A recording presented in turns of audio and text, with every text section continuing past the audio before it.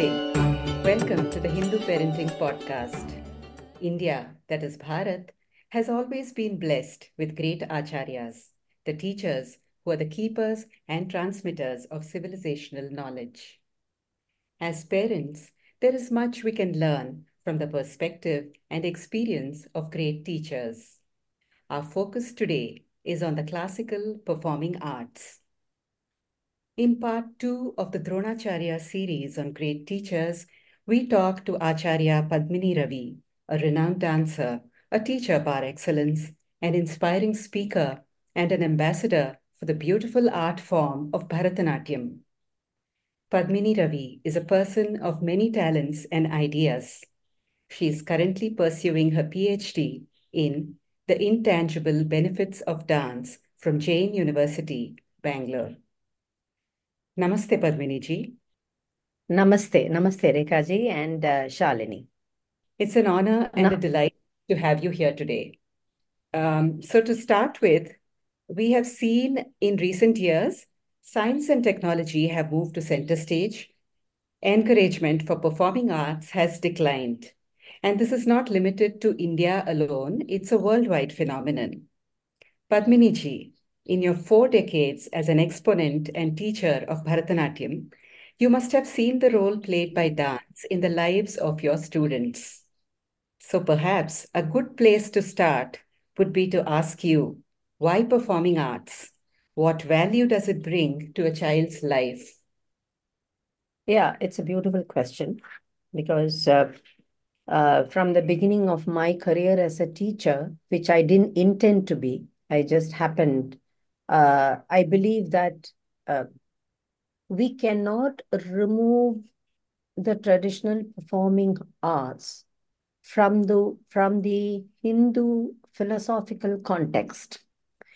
We have to keep it in that context because it has been titled as the fifth Veda, Natya Veda, the Natya Shastra. And it has the four elements of four Vedas, Rig, Sama, Yajur, and Atharvana Vedas.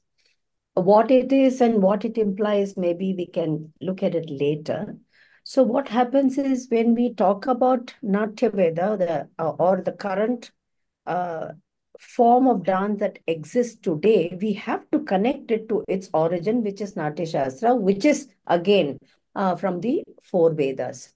So with all of these things, first and foremost, dance sounds very mystical, very esoteric, very intangible, which all of it is.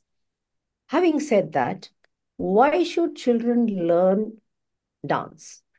Now, I believe that people should do their STEM lines as well, because this has nothing to do with the subjects. Dance has nothing to do with whether you're an engineer or a doctor or just a homemaker. But dance, what it actually focuses on is yourself. So this is where the affiliation to the Vedas come, because dance is not about just an entertainment. Dance is self-engagement, which is aligned to the Vedic philosophy, saying that there is an overall energy that governs this universe, and you may call it whatever, you may call it light, you may call it energy, you may call it God, whatever it is that you wish to call. There is a power, there is an energy that's governing, and we are interconnected to that. We are, as a human being, as any living creature, we are interconnected to that energy. So it is one way to understand it intellectually.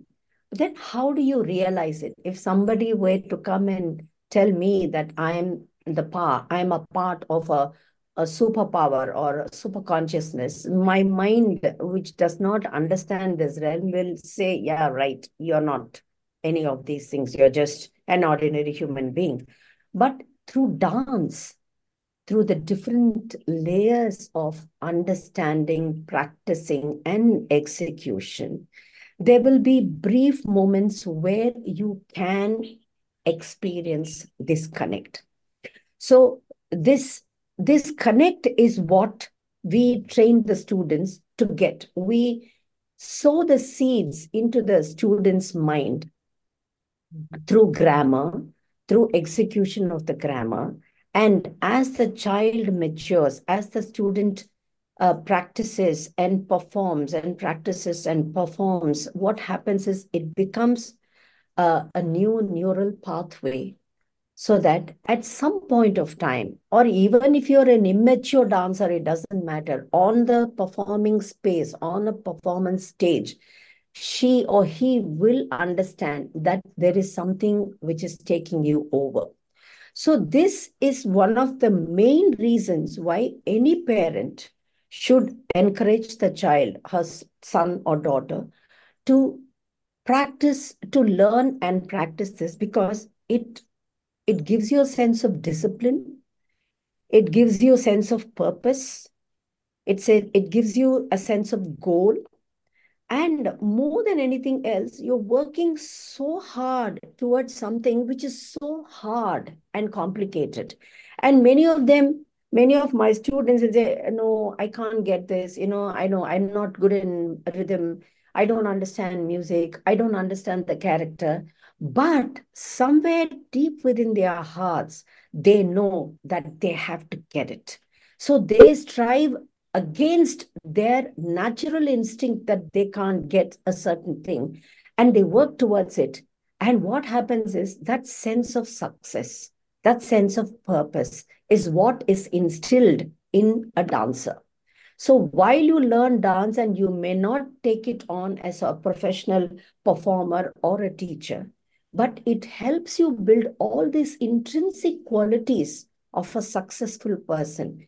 And you can be a perfect doctor, you can be a perfect engineer, you can be a perfect CEO, you can be a perfect mother, you can be the perfect version of yourself. And that is why it is so important to inculcate this arts, the sense of arts and aesthetics into the student in a young age, so that the brain develops and develops as they grow older, and it helps them enhance their own personality. That was a very lovely and profound explanation, I think, you know. Uh, so many people think that dance starts and ends with a stage performance. This may be true of various other types of dances, but but when we talk of Indian classical dance forms like Bharatanatyam or any of the other ones like Kuchipudi or even Kathak, is the goal different? Well, because it is stemmed from Natya Shastra, and I'm compelled to say, quote a legend. Okay, I don't know whether it's true or not, but Natya Shastra begins with this legend where the world is so chaotic, and people have no values. So all the gods go to Brahma to say, please give us an audio visual entertainment so that people can watch the entertainment, or whatever this is, the audio visual entertainment, and learn. So Brahma turns around and says, see, look, I already have the four Vedas telling people how to live. But Indra, the gods say, no, that is too inaccessible, because it is too beyond, and the common man cannot access it. So what Brahma says is, okay, I've already created the four Vedas, so I'm going to take the text from Rig Veda, then music from Sama Veda, and the movement and emotions from the other two Vedas. But what does that mean? Which means we can interpret it as you through words, through music, through body, through emotions, you connect to a higher consciousness, and therefore you know what is right and wrong, how to live and how not to live. So which may be not important at this point of our conversation, but it is projected as an entertainment. But in today's global scenario, dance cannot be related as entertainment, because today entertainment is, watching football, or watching cricket, or watching a film, going to the pub. We are competing with Bollywood and Hollywood and cricket. It's not entertainment, it is engagement. Because we are talking about a performing art, if we flip the purpose of the performing art, it becomes more of a self-engagement process. Because in Natyashastra, more than anything else, Bharata is giving so much of importance to rasa theory, which means I experience something as the artist. And because of my experience, the audience also experiences what I feel. Because this rasa theory is the most unique um, point of performing arts globally. Now, for me to engage an audience, I have to be so good. Otherwise, I will not be able to engage an audience more than actually asking him to participate in my experience. So my whole research is about how to be a perfect um, artist in terms of understanding the layers. And I it's an inward journey. It's an inward journey. So I experience it so deeply that it is almost real to me. And as if I act real, as if I act as if I am a Draupadi or a Krishna or a Yashoda or a Radha, so that it seems so real to the audience and they also experience in my experience. Now, the point of the matter is, what are the kind of challenges we have in what are the distractions we have in terms of the audience? Now, people's minded are crowded and distracted with so many factors. How do I experience, how do I gain their attention? How do I encourage them to experience my experiences? So it is a performing art, but it is not so much of a performing art alone, but it is an extension of how you can do a self-engagement. So I believe the goal is to go beyond a performance. I believe that I am of the strong opinion that as a performer, you not only have the responsibility of engaging with an audience, not entertaining them, because there is a large difference, engaging the audience, but in the process also engage in yourself so that you know who you are. I think that is the most profound explanation of a performing art than actual performing. So, Padmini ji, I've heard you tell your students to address you as Acharya, not Guru, which is the word mostly used in the field of classical arts. What is the difference between an Acharya and a Guru, and why do you prefer the term Acharya?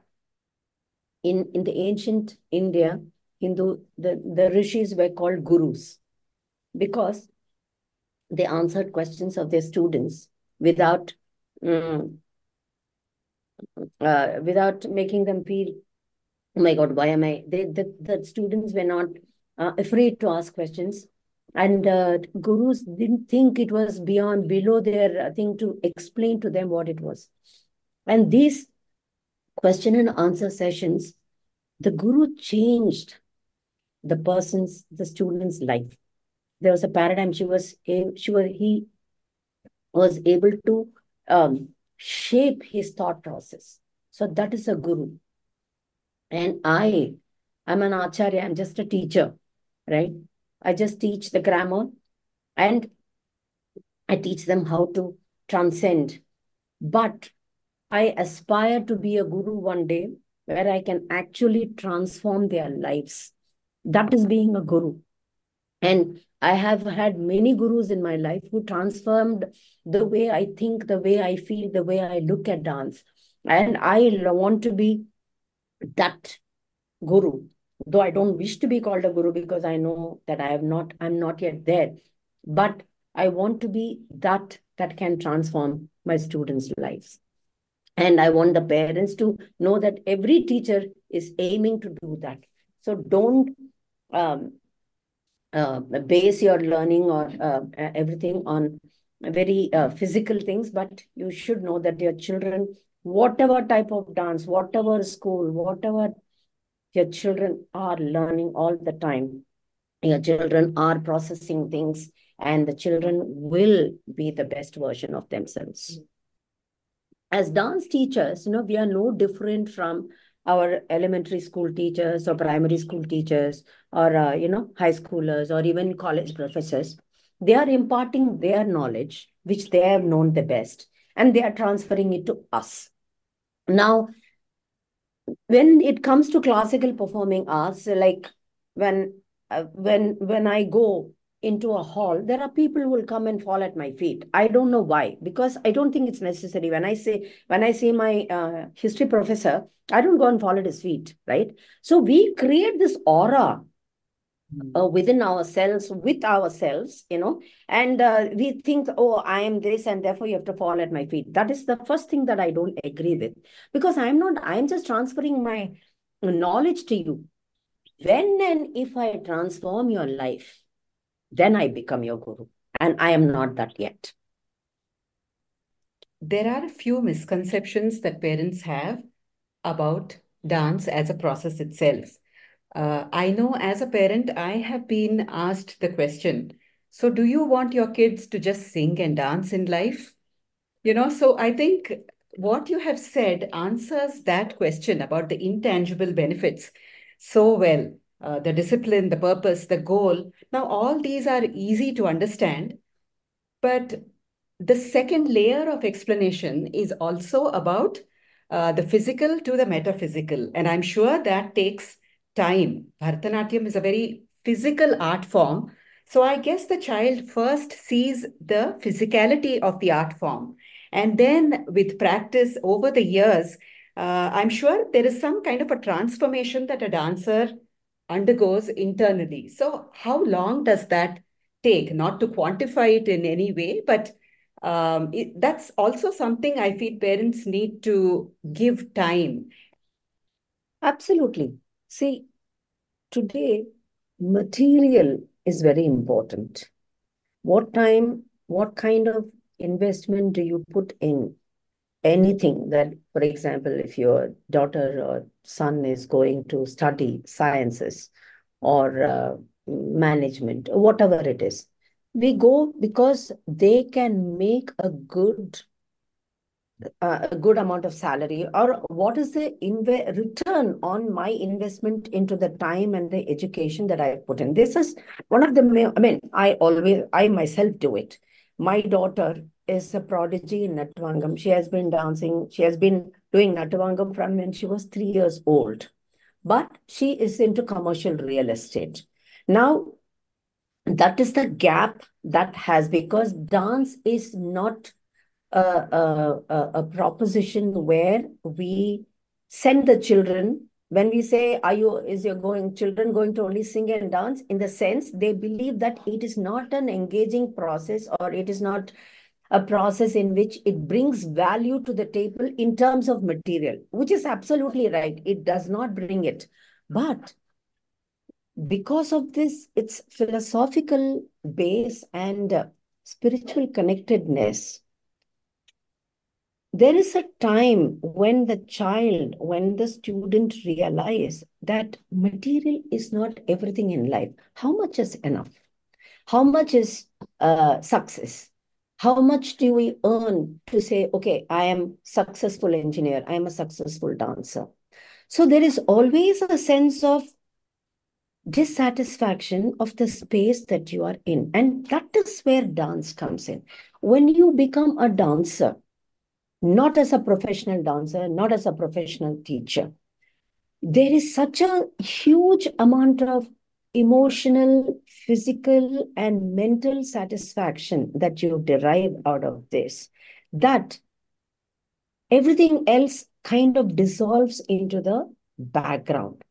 Now, for this, as you pointed out rightly, it starts as a physical exercise. That's why I tell parents not to push their children too young into dance, because the grammar is very tough. right? So you need the strength of the body more than the strength of the mind, and the maturity to understand the hardness and the complexities of the dance form. So when the child is 5 or 6, it will relate dance to pain. So we should not, I believe that you should not allow any child to learn when before 8 years old, where the child is a little mature to understand, okay, dance is equal to pain. So if that comes, then they start at a very physical, at a very mundane level. And then they see this is the journey most of the students go through, So they say, okay, they see the other children. So the one child is getting it easier than the other. The one student is body is different and it looks better than the other student's body. But here there is no comparison because each child is different. Each body is different. Each persona is different. So what happens is, as parents, and the teacher sees the difference. It doesn't mean that the teacher prefers one student and doesn't prefer the other student. You get inspired by the student because it comes so easily and naturally, and we can't explain why and how. And the other person is so interested, but then it takes so much difficulty. But the parent should not believe it's competition, should not believe it's preferential treatment. It is just we have to come to terms with the fact that some children get it naturally, some people don't. It doesn't mean that the other person cannot be a dancer. She can be a dancer in her own right. And but engaging them into this activity, what happens is, without the parents' knowledge, without the students' knowledge, there are certain processes that are happening in their own minds. They figure out, okay, now why is that person getting, I am not getting. So this person is working harder. And that person is thinking, okay, why am I getting it so easy and others don't? And chances are she will say, okay, maybe I am gifted. So there are so many intangible, very nebulous experiences that are happening in the students' minds, that as it matures, as it keeps constantly brewing in their minds, though they may not even know that these processes are. See, most of the things that are happening in our subconscious mind, we are not even aware of it. The brain has its own, the mind has its own way of processing information and processing things. So, subconsciously, all these processes are happening in the student's mind. What happens is, as the age progresses, as they are flowing into their patterns of life, as they are studying, as they are falling in love, as they are getting married, as they are getting their children, as they are struggling in their jobs, and then facing the other challenges in life, suddenly there is a sense of um, a safe space that they find in dance. They say, okay, you know what? This happened then, and this is how I processed. Okay, this happened then, this is what I did to overcome this challenge. And without their being consciously aware of anything, dance becomes their safe haven. So what happens is, whatever processes that they used in dance, they unconsciously use it in their life. They unconsciously prepare themselves for challenges. So this is the only thing that we can give our child, our daughters, our sons, this process of self-evaluation, self-projection, and self-protection. You have to protect your children from the world. And how do they? You cannot protect them. Only they have to protect themselves. And this is the reason why dance is more than a performing art. But when you're 8 years old, this is not going to, it will look very mundane, it is very physical. But when you're 30s, when you're 40s, as you're facing the challenges of your life, these processes will take the metaphysical form. It will go take you on the metaphysical plane. And that is when they realize, because all of my students now, they're all in their 40s and 50s and even 60s, right? Because I started teaching very early. So they all want to come back to dance, not because they love it. Of course, they love it. But you know what? They say, okay, this is my time. This is me. This I want to invest in myself more than investing, in a Louis Vuitton bag, or, buying a diamond necklace, or, chartering a flight and, buying a jet so that they can flash their riches. They don't want anything. They just want that safe space and that safe haven where they know that they're best. And with these processes, they challenge the rest of the world, and they do their best in whatever profession they are. I believe that is the most important um, uh, aspect of teaching dance. Though it may sound very frivolous, it may sound very physical. It takes different forms through the journey. Competition, aggressive nature. My child is better than yours, but my student, my daughter has to come in the front. My daughter will stand in the back. Nothing matters if you zoom out. Every student is special. Every student has his or her own strengths, and every student is developing a personality that will shine when in their 30s and 40s and 50s. That's how the parents actually should look at it.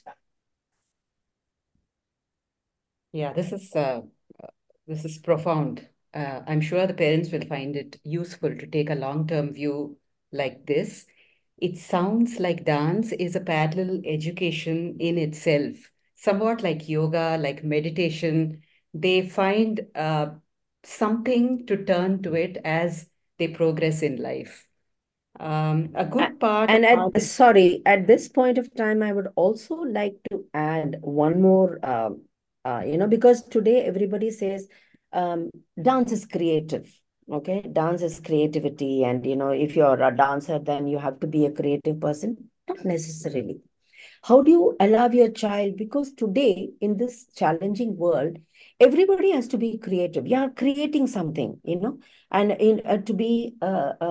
to mark your edge over the rest of the field, whether it's in IT, whether it's in AI, whether it is whatever, the improving technology in the medical field, in the pharmaceutical field, you have to be creative.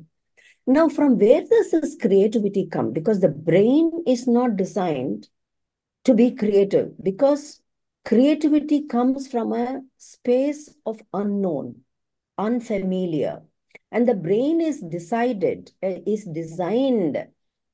to avoid uncertainty and unfamiliarity, because that's how it is designed. And to do a disclaimer, I am not a scientist, I'm not a doctor, I'm not a neuroscientist. I am just an artist, and the information that I'm collecting for my PhD has given me a certain knowledge about the kind of papers that I am reading, kind of lectures that I am hearing, and therefore I'm getting collating all the material from the journals and the articles and the lectures that I'm researching on, and the books that I read.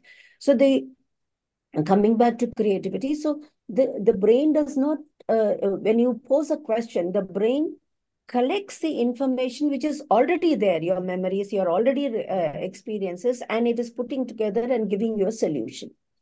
But it doesn't work like that, because if you see the greatest creative works, you actually question what if this something happens, why are we doing this, why and what is the question that we are constantly have to ask. The greatest innovations in this century and the past centuries, why can't we talk to someone 1,000 miles and 10,000 miles away without having so much cost attached to it? So there came a WhatsApp, there came a cell phone. Yeah. So you have to question the assumptions and say, okay, what if?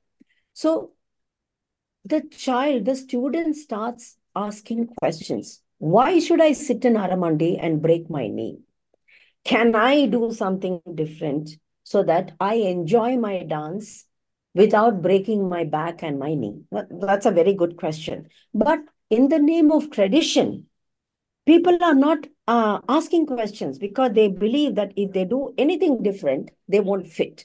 So the fear of going into an unknown space and the fear of going into a traditional space where things are will will curtail your creativity. So as dancers, as students, you must probe the children to ask questions, so that will enhance the creativity. That is another reason why I think students should learn, and the teacher should also take cognizance of this factor and not say stifle questioning from the student, because the student is questioning because something is happening in her mind or his mind, and we have to encourage it and not shut it down by saying, no, this is how it is done, so don't ask me questions, just follow. That will stifle the creativity. One of the most important and most beautiful things that Abhinava Gupta, who is the commentator on Natya Shastra, the Natya Shastra was, the dates are very fuzzy, but they say anywhere between 400 BC to 400 AD. It's about, they span about 800 years, but that is not important. The first commentary was by Abhinava Gupta in 11th century. So that the gap of the actual text and the first commentary itself spans about 10 centuries or 8 centuries. So what he says is, there is nothing that is so the Vedas are not created. It was not invented. It is there. Natya Shastra is not invented. It was there. So how we see, how we perceive is very important. How we perceive is very important. So interpretation is very important. So when the students are questioning, they're questioning because they want to interpret it in a different way. So life and how you interpret it is one of the most important things that a student will learn. And therefore, creativity comes naturally to them, because everything that they do and everything that they see, they question. Because our Sanatana Dharma, all the Vedas, the Upanishads, everything, the Puranas, even the Natya Shastra. Actually, Dr. Padma Subramaniam in her book Pakarana Prakaranam has said all the whole Natya Shastra is answers to questions. That's it. Who says, the God says, okay, why are we doing this? And therefore, blah, blah, blah, blah, blah. And why should we do that? Who should do this? So whatever, who should be doing? So the characteristics of the dancer, the characteristics of the audience, everything is written. So the question and answer is a very important part of our Hindu teachings, whether it's a rishis or the texts. So we should never curtail the questioning capacity of a student, though it may be very mundane and though it may be, you may find it very silly, but the fact remains that the student can question, can figure out why are we doing what we are doing. Itself is a great lesson when you learn dance. And the students, parents, and the teachers should encourage this quality. I'm sorry if I have gone a little off topic here. No, this It is leads me to another question on innovation. Now you say that questioning should be encouraged, and students should be allowed to express whatever is there in their minds. So how much of innovation is possible in the performing arts? That there is this constant struggle between innovation and staying true to the tradition. So the purist versus the innovator. So what is your take on this debate?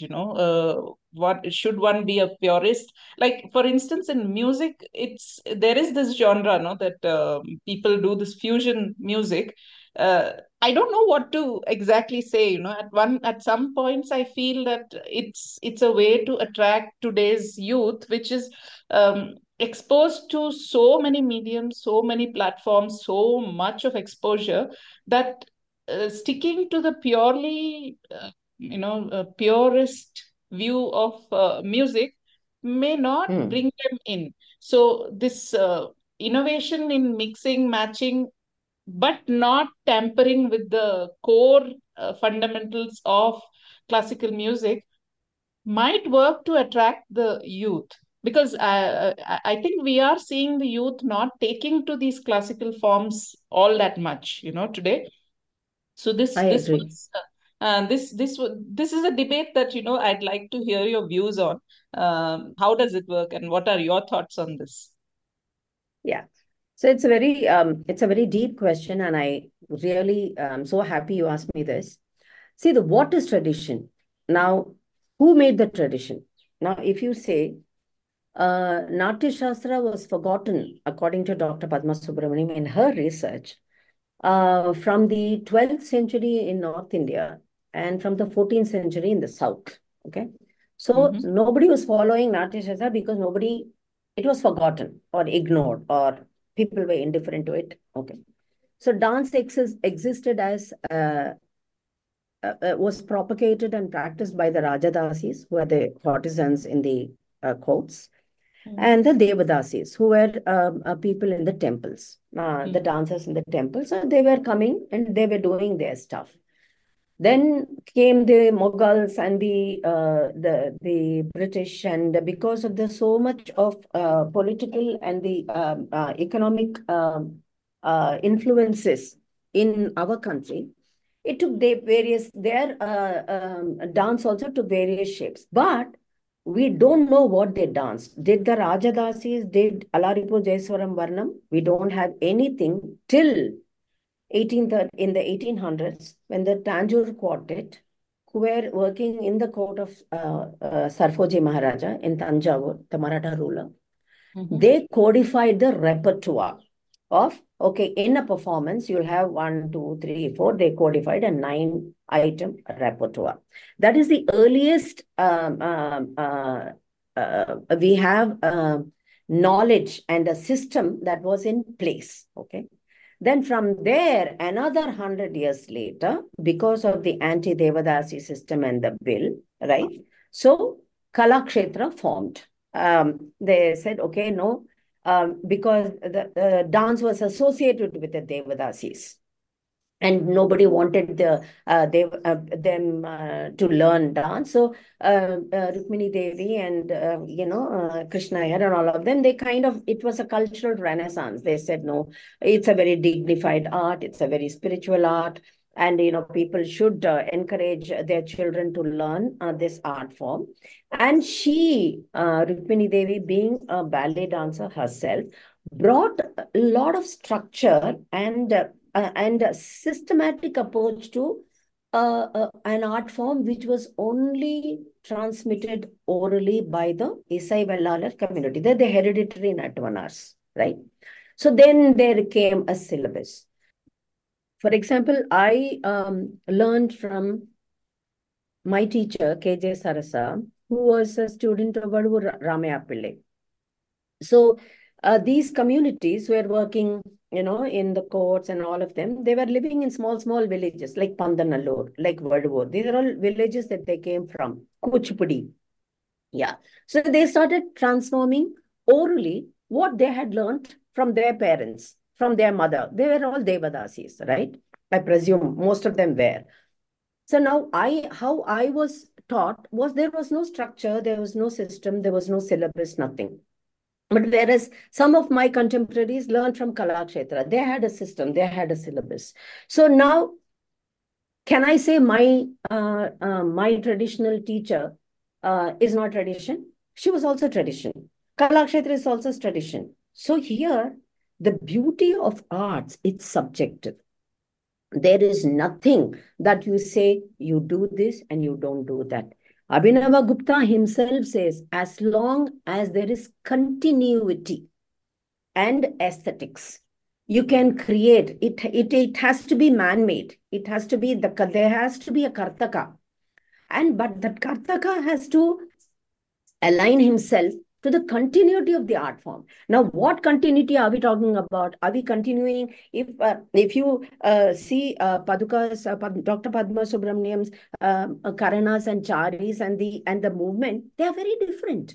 They are like Bollywood moves. So that is Natya Shastra. That's the base. So if I do that, will people say, "Oh, she's polluting"? Because in comparison to Kalakshetra and the other what would you say, so-called Puritan forms, it's very different. So should I continue this Natya Shastra continuity, or should I do the Isai Vellalar continuity, or should I do something else? So today what has happened is there is a global form, because Nobody is thinking what she should be doing.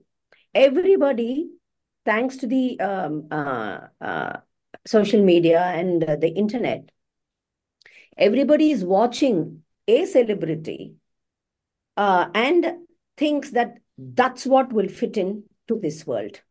That's how we should do it. So there's no originality in any composition. There is no originality in treatment. So when we talk about fusion, fusing Western music and Indian music, classical Carnatic music or classical um, um, um, Hindustani music, at one level, it could be, to attract the youth, but at another level, it is the artist's hunger and the attempt to go beyond the boundaries and keeping the integrity of it. And these are all creative what their pursuits. They want to do something beyond. They want to see how you can fuse the both, which I myself have done it very, very early in my career. I mean, in the 90s, I did a production with jazz music,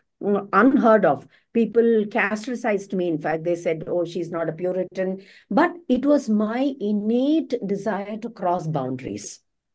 So, coming to your question, the youth have to be guided. Now, they make films like Fighter. They make films like Rocky or Rani Ki Prem Kahani. What do they want? Now, are the producers and directors producing films because they think they will love it, but they are not loving it because most of it it crashes in the box office. So, what do the students, audience want? They want something that they can relate to.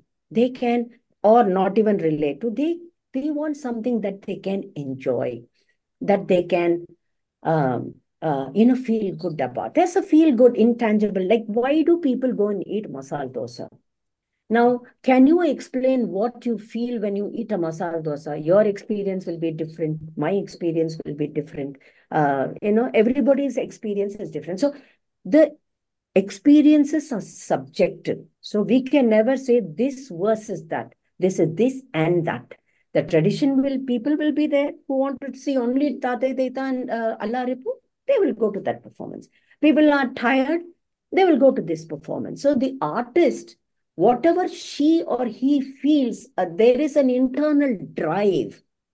That internal, why do big CEOs stop working, quit their job, and make idlis? I read an article about, why that Iyer idlis, somebody who was a corporate honcho, quit everything and started making idlis because there's an internal desire to do something different, do something more satisfying, do something more non-traditional in their mind. And yet, if there is a continuity, and this aesthetics, not when I say aesthetics, I mean it's another huge topic in the rasa theory, the aesthetics of it. The color, the look. So once you keep the continuity, everything is possible because the artist experience is subjective, the audience experience is subjective, and arts is never black and white. It's never this or that. This is subjective. It's gray. It's this and that. Yeah, but Yes, Rekha, if I may, it's just Yeah, spurring finish a it. question for me. This then leads to a very prickly subject. Art for art's sake or art as true to the tradition. Because what I've seen, I'm a little more familiar with the music scene. What I've seen is that when artists do this. Fusion sort of music where they are trying to blend west east or whatever it is that that their artistic urge propels them to. What happens is that they end up taking their performance to, say, a venue that's not very appropriate. Maybe they go to a club and perform, or they go to a pub and perform. So they're singing. They're staying true to the to the musical composition, basically. Suppose they're singing a Tyagaraja Kriti, but they are mixing it with the Western, whatever it is that they're using, and they're performing in a space which is a pub or a club. Now, are we then desacralizing something? You know, uh, the music is, if it is Tyagaraja, it's mostly about Sri Rama. So, how appropriate is it to sing a Sri Rama Kriti in a pub? Now, this question also comes to mind. While I understand that the creative urge needs to be nurtured, where do you draw that line? Or should it be drawn at all? Or is it okay? So, what is your take on that? See, I believe that we are looking at three levels here. Now, first, we'll have to decide whether Carnatic music, okay, are we looking Carnatic music or dance, or the traditional performing arts? When I say classical music or classical dance, are we looking at it from a religious perspective? Is number one. Are we judging? Are we being judgmental from the morality point of view, right? And we are also looking at it from, if an artist, like for example, you can't be a part-time doctor, right? You can't be a part-time engineer. You have to put your heart and soul. But the reality is you have to earn. If you have to be a full-time musician, there has to be some way of earning the money. So not many people are there to even pay and listen to a very chaste Tyagaraja Kirtanam in a sabha. There are, today what the sabha culture is. You need to have a celebrity singer and a celebrity stage. Otherwise, you get 5 or 6 people. Now, the artist, if he has to do the sadhana, and he has to constantly engage in the creative process, he must bring something to the table. He will also have family, children to look after. So he or she might need to compromise there. That's why I said keep continuity. Now, Tyagaraja, let's say Tyagaraja, because you mentioned Tyagaraja and Sri Rama. I'm talking about 7th, 8th century before. And those are his experiences. Now, if all the traditional saint poets have to have their IPR in place, none of us will have any material today to dance or sing, right? There's no intellectual property right. They sang in a trance because they were so much in love with their God, with their Rama, with their Krishna, with their philosophy, with their affiliation to the Vedas. They sang, and it was compiled, and we use it in a kacheri or in this thing. Now, what is appropriate, what is not appropriate, it's for the artist to decide, but we cannot, in my opinion, we cannot sit on moral judgment and say, no, this cannot be done, this cannot be done in pubs as a fusion endeavor. Then you pay me. If I am going to do a fusion in Bangalore Golf Club, they will pay me 5 lakhs. Any music group, I suppose, or I don't know, however much they pay. But if I go and dance there, they'll say, Madam, I can't pay anything, dance for free. Or maybe they'll give me 30,000 and there'll be no people to watch. So it is the artists. See, everybody, they want an audience, right? They want somebody to enjoy. They want somebody to find value and pay for them. I'm not going to sit on moral judgment, because the good news here is, in the pub, in the fusion endeavor, people are listening to Tyagaraja's Rama. See, that's the another way of looking at it.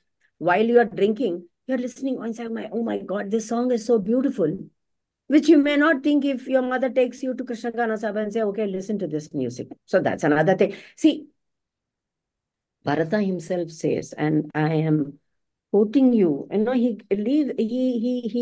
gives so much of importance to the audience. So now, who are our audiences?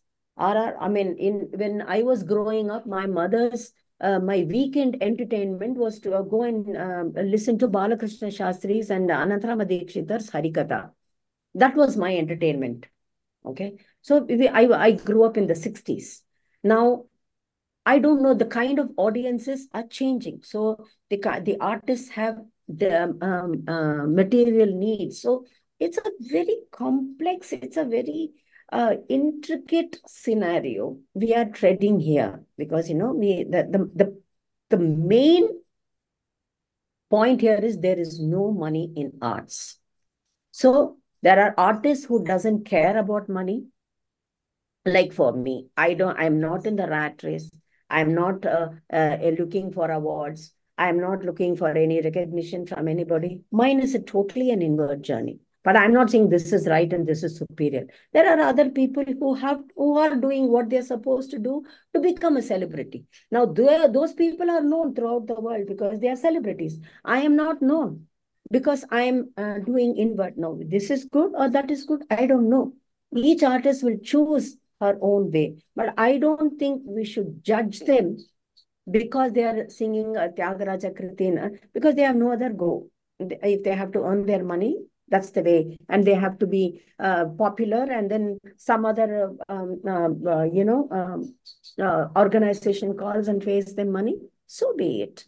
I don't think we should judge this in a religiously moralistic way. This is my opinion. Sure, thank you. Yeah. Thank you. These are all absolutely, fascinating conversations, and we can have another entire podcast on this conflict, I think. But Yeah. Yes.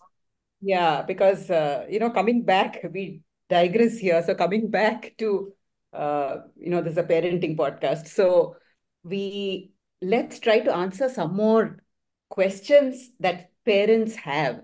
And one of the difficulties faced by parents, especially abroad, um, often parents want their children to learn, say, Bharatanatyam.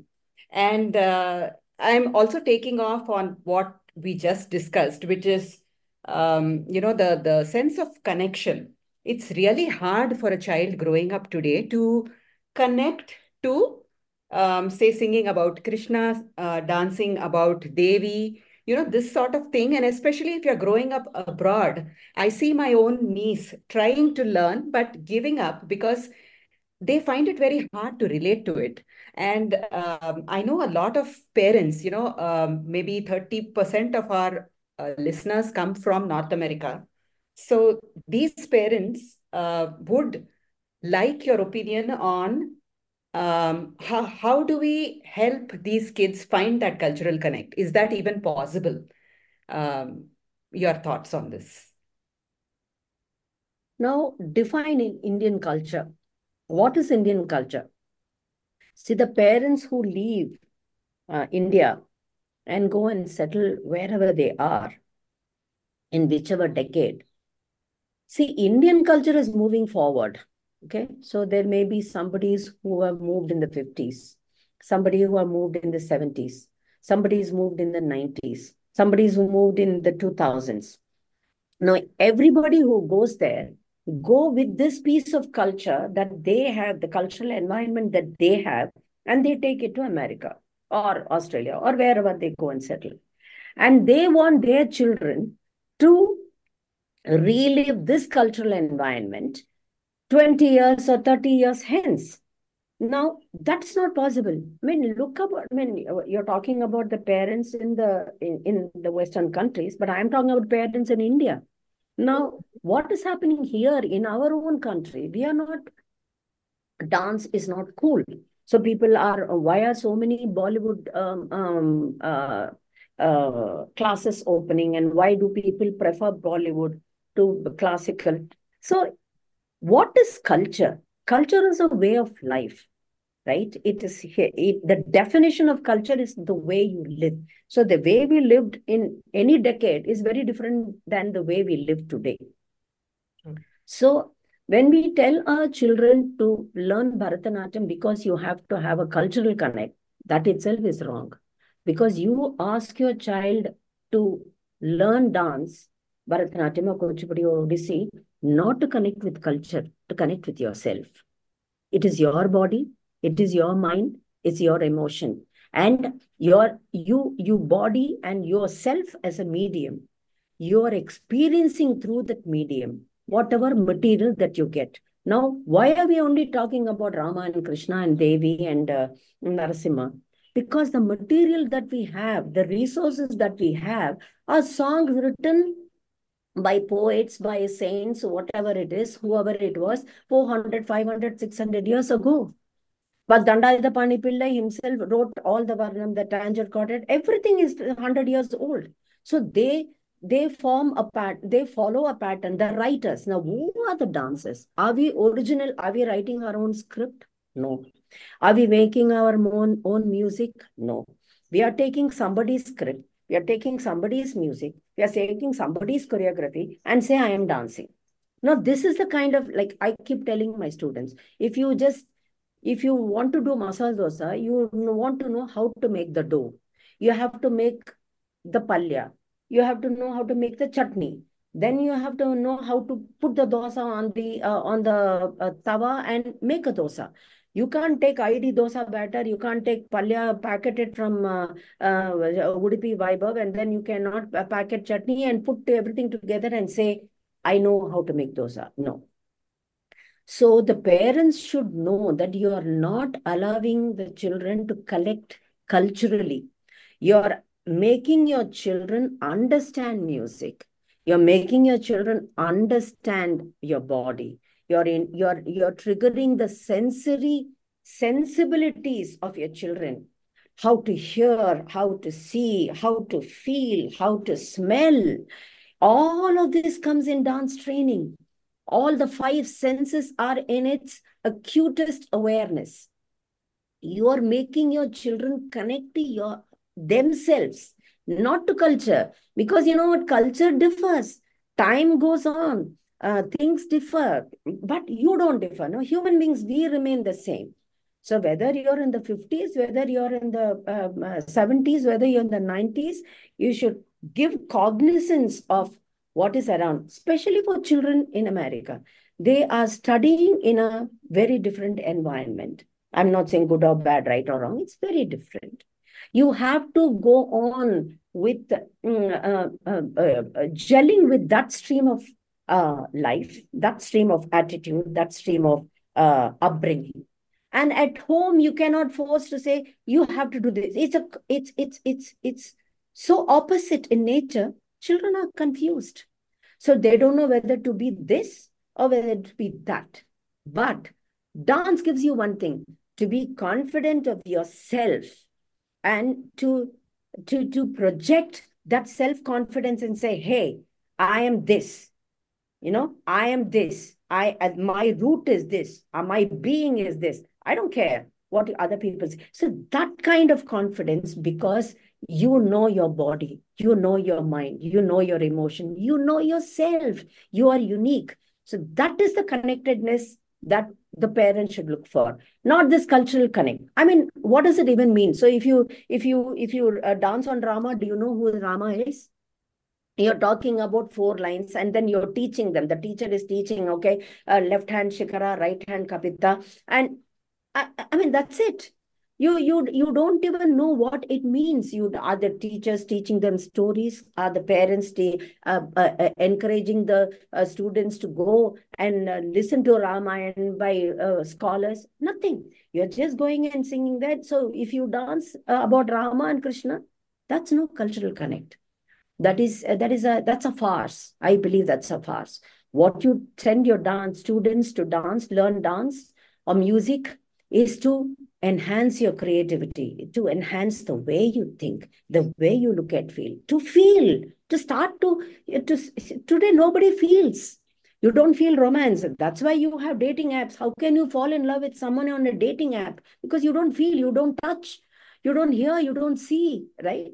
So these are all the things that dance will teach you and connect to yourself. And I believe that teaching anybody to go and learn, encouraging anybody to go and learn dance and music because you'll be connected to Indian culture, I think it's pointless. because Indian culture is, we in India, we know every day the culture is different and dance looks different and music is different. Everything is different. Every day it's different. I've seen a span of 55 years. I've seen performances by the maestros, the who's who of the field. Their dance. And today what I see, there's no comparison. There's no comparison. It's so different. And so things change here in India, things change. All that we can do is encourage them to learn dance so that they can connect to themselves, not to the culture. This is a beautiful answer. It it needs a mind shift on the part of parents and teachers. It's a very unique viewpoint and a very useful one, I must say. Yeah, It's there should be a paradigm shift. You can't shift saying, I will change the movement or I will tell stories of Krishna. There has to be a paradigm shift and say, no, what are we teaching? What are we telling our students to do? There has to be a paradigm shift. Then everything will fall in its place and there will be no conflict. It will be a beautiful blend. Yeah, the goal with which a teacher teaches, even that, and the goal with which a parent enrolls their child in dance class. So, because we often see that it gets reduced to some kind of exercise and there is no soul in it. So, I think when you approach dance with what you just said as a way to connect to yourself, the goal shifts. And accordingly, I think all these things can start to develop in the child. Perhaps this is absolutely, very useful advice for parents today.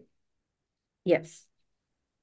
And What? the parents should also not, because there were like hundreds of parents who have come to me in the last 48 years I've been teaching and saying, I wanted to do this, I couldn't do this, so I wanted to let my daughter do it. I wanted to do Arangetram, I could not. My daughter has to do Arangetram. I couldn't do this. So you cannot live your dreams. A doctor's daughter or son may not want to be a doctor. A lawyer's daughter or son may not have inclination to be that. So by forcing something, yes, you should allow them to connect to themselves, but to make it as a point of competition, comparison, showing off, she did an Arangetram and in this hall and I'm doing it in a better hall, with better costumes, with better jewelry. I mean, these are all very mundane and frivolous uh, concepts. So, as parents, we should know that we love our children the most and we want them to give them the best. By what else can you give them the best if they can be the best version of themselves? That is what dance is all about. If you really zoom it out, that's all dance is all about. It is even a simple thing when they are hearing the music and when they are performing. I'm just talking about my students. There are many of them who are not even listening to music because the choreography is running in their head. So they are doing out of memory, which doesn't even sync with the music. So now that itself is a great thing, to sync with the music, to listen to the music. Without music, how can you trigger an emotion? If you see a film, a murder film, and the murderer is coming with a knife and the heroine sitting there, she doesn't know that he's coming at the back. Now you mute that particular shot. The effect will not be that much if you put the music on, because the background music accentuates and triggers the emotion. And therefore, as rasikas, as audience, we close our eyes and we are finding our hearts palpitating. And that is rasa. That is what Bharata is saying. So you are creating this that's what I said, the sensory sensibilities. You are allowing them to listen, you're allowing them to think. There are so many layers happening at the same time. Just imagine. So there is a Trikala Jati in Varnam. You're talking about the combination of Tishram, Mishram, Chatushram, Kandam, and the child has to understand and memorize the sequence, You have to understand and memorize a sequence in such a way that even if you forget one step, she has to come back to that cycle.